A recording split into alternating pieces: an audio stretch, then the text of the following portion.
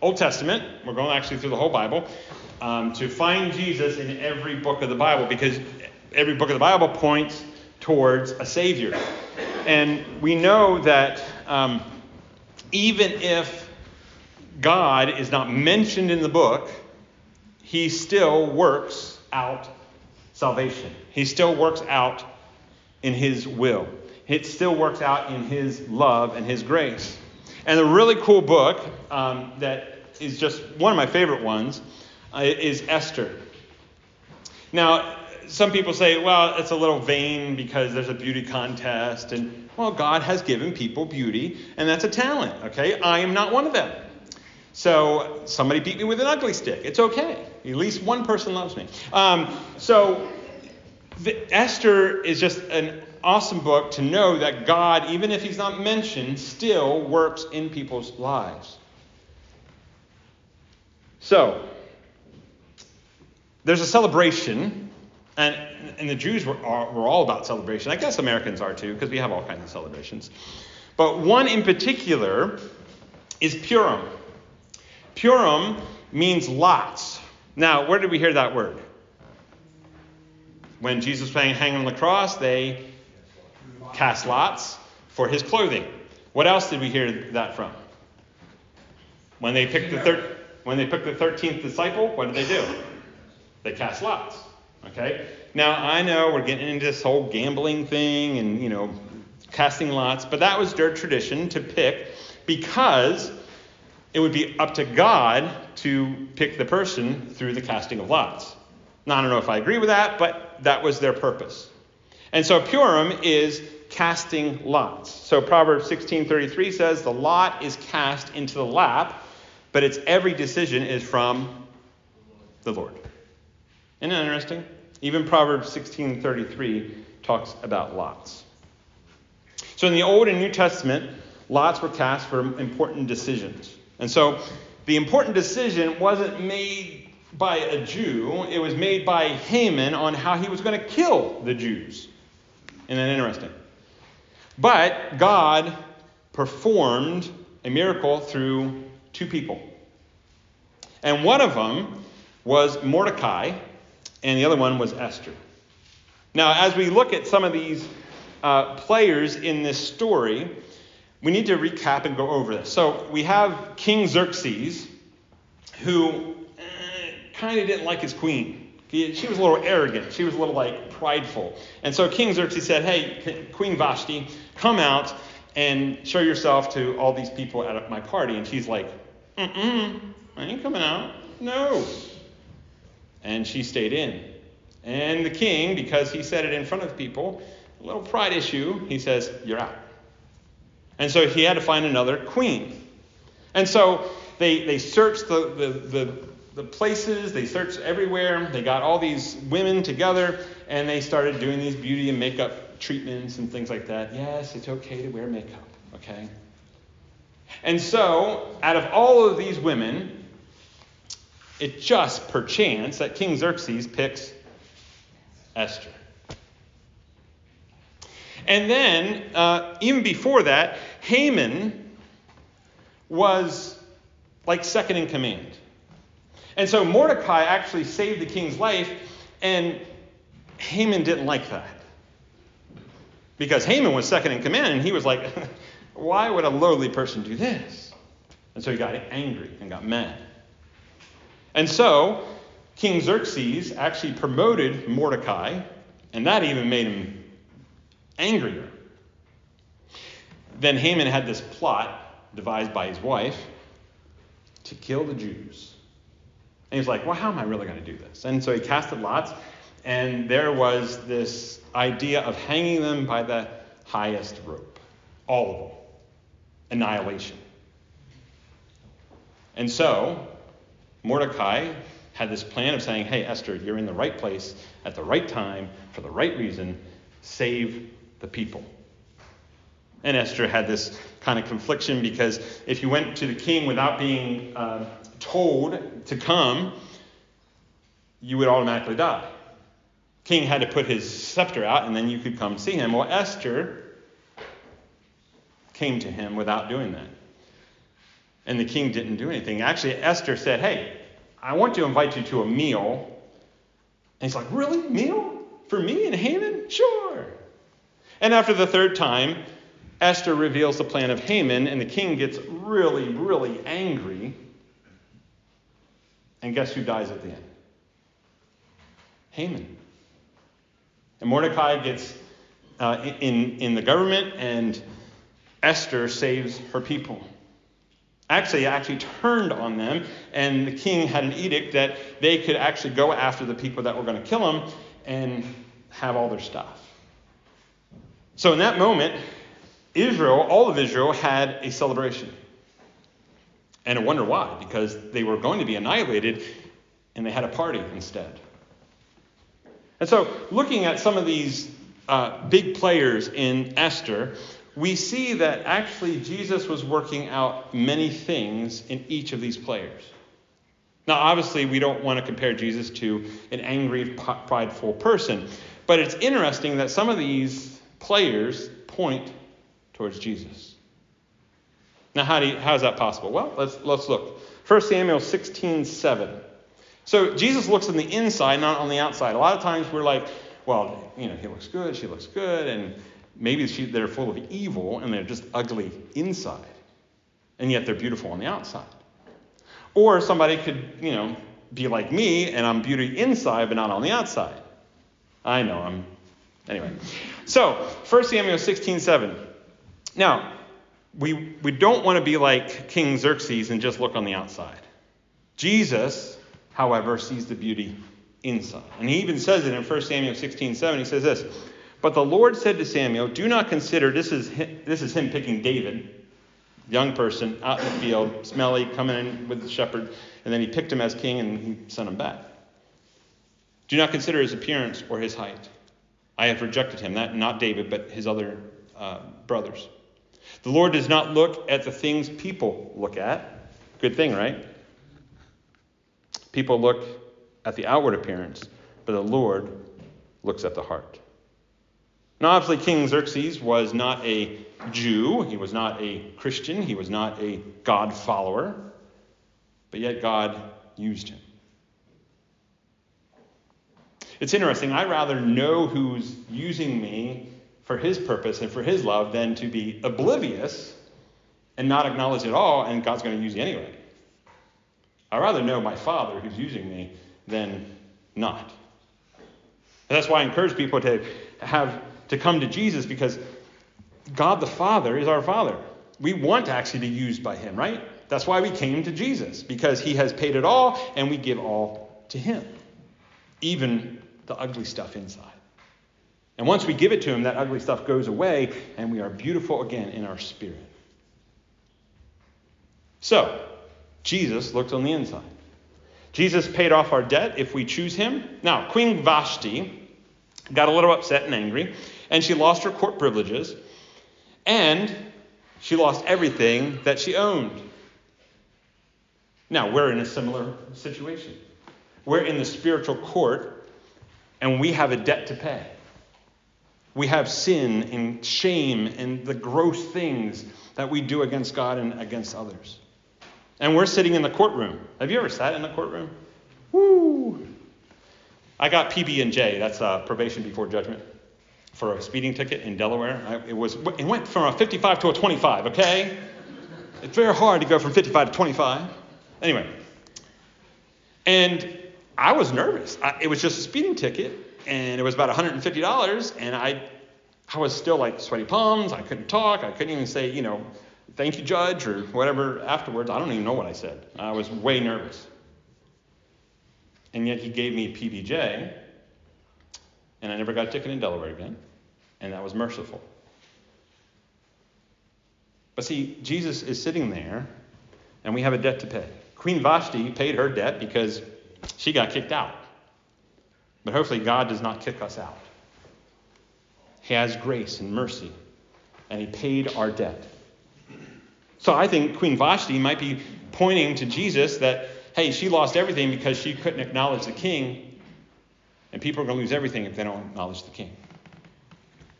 Romans 6:23 says this, for the wages of sin, the payment of sin is what? death. And we're not talking physical. We're talking spiritual, away from God totally. But the gift of God. Now, what do you have to do to a gift? You got to open it. I mean, it's not going to sit there forever. You want to rip the paper off and, all over the place. You should see me at Christmas. I'm still a big kid. And so we have to actually do something. We actually have to have that gift in our hand and say, look, I'm going to choose Jesus. But the gift of God is what? Eternal life in Christ Jesus our Lord. We had a debt, and Jesus paid it off. Then we have Mordecai. Mordecai, warning was going to happen, but see, he warned the people, hey, this is going to happen. He warned Esther, hey, you were placed here for a reason. Hey, king, this is going to happen. And the king did something about it. But when we come to Jesus, it changes us. I got to warn you, when Jesus changes you, it's not pretty. You are going to have to sacrifice. You are going to have to be disciplined. You are going to have to be self-controlled. You are going to be out of you and bring Jesus in. You will have to give up things. And that's okay, because it's worth it. Heaven is going to be so much worth than what we gave up. Maybe our privileges or our ideas or how we feel inside. I still struggle with things, but I know I can't do it, but I'm going to struggle. I'm going to have the hurtful feeling, but God helps me. The Holy Spirit fills those desires. And does it come out again? Oh, yeah, it does. The devil loves to just punch you right in the gut, right where he knows you hurt. But the Holy Spirit, I can say, get away from me, Satan. So when we come to faith, just like Mordecai was warning, I'm going to warn you, when you have faith, you will change. If you're not changing, if you're not maturing, if you're not giving up something for Jesus Christ, you might want to consider repentance. Because being a Christian should hurt spiritually. It should hurt emotionally and physically and mentally. Because our human side is fighting what? Jesus. We want to do what we want to do. No. You're a Christian. You do what Jesus wants you to do. Oh, no. I want to do what I want to do. See how that goes? And it splits us. And so 2 Corinthians chapter 6, verse 2 says, "For he says, in the time of my favor I heard you, and in the day of salvation I helped you. I tell you, now is the time of God's favor. Now is the day of salvation." Don't wait. Jesus is coming back. If it's any more closer, I don't know how you can actually see the world and say, no, he's not coming back. It's a couple thousand years away, right? He's coming back. Change now before you're forced to your knees when he does come back. Change now. And so Mordecai was warning everybody, and I think Jesus is warning us again. Today is the day of salvation. And so when Haman was plotting this, he wanted to murder all the Jews. He wanted everyone to know that Haman was the best. Haman. What was that issue? An eye problem. It's pride. Now, pride gets us to spiritual dead. But God wants us spiritually alive. So what brings life? Not pride. What brings life? What's the opposite? Humbleness. And does our bodies want that? Heck no. Not as Americans. We're independent. We could do it ourselves. Jesus says you can't. You are a wretched person.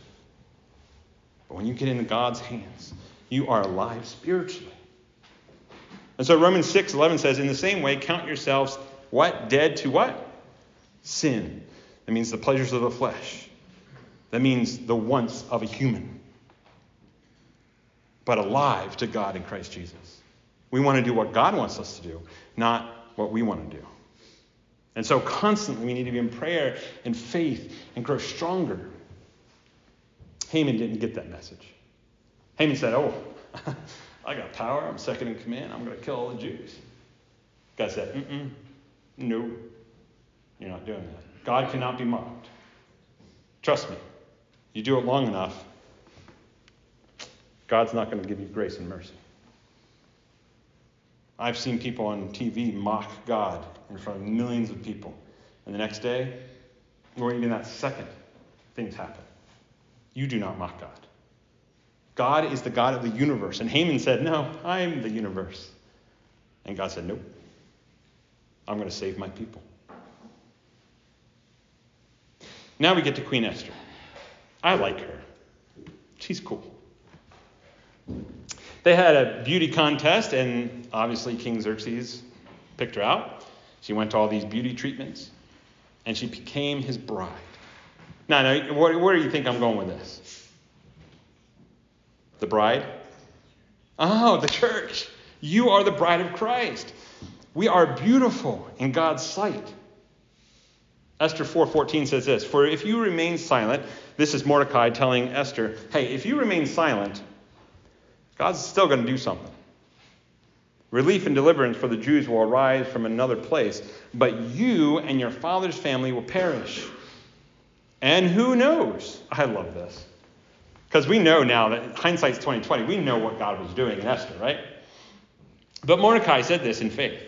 And who knows but that you have come to your royal position for such a time as this. Let's put that in perspective. Why was John born? Hey, John. Why were you born? To seek and save the lost. Okay, there you go. And he was born to be a teacher, to influence children, to actually encourage me. Like every Sunday, I love his encouragement. I mean, he's an encourager. He is definitely has the gift of encouragement.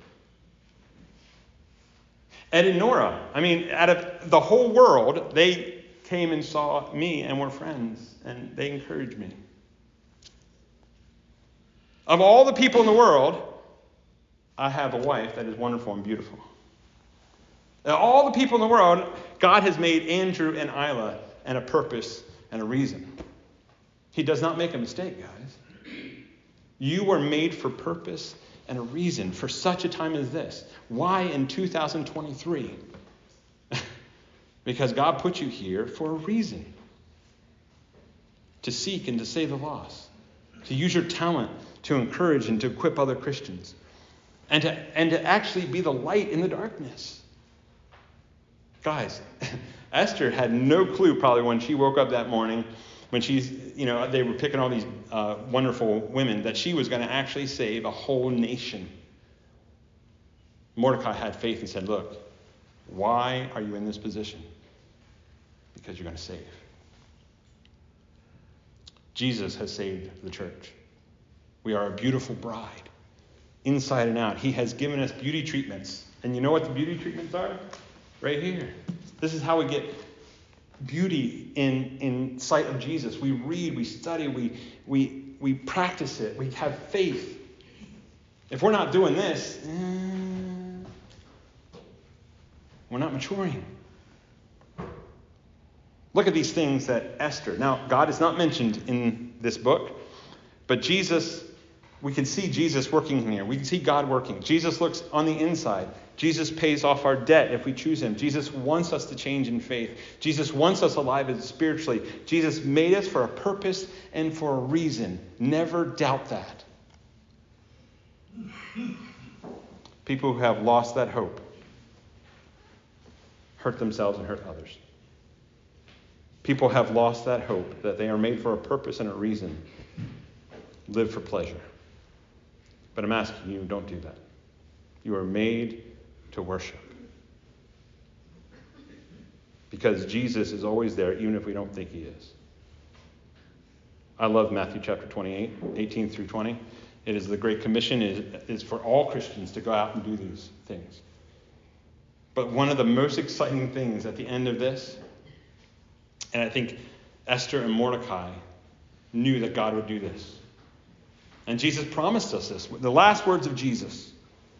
And surely I am with you always to the very end of the age. Guys, Jesus is with us. Even if we don't feel like it, even if we say, hey, there's a bump in the road and we're just dragging our feet. God is there. Just reach out. He is the one who helps us. He is the one who looks on the inside. He is the one that has chosen us for purpose and for reason. He wants us not to be dead in our sins and stay there. He wants us spiritually alive and changing and maturing. The book of Esther is a wonderful book. Read it. It's not that long. It explains a lot.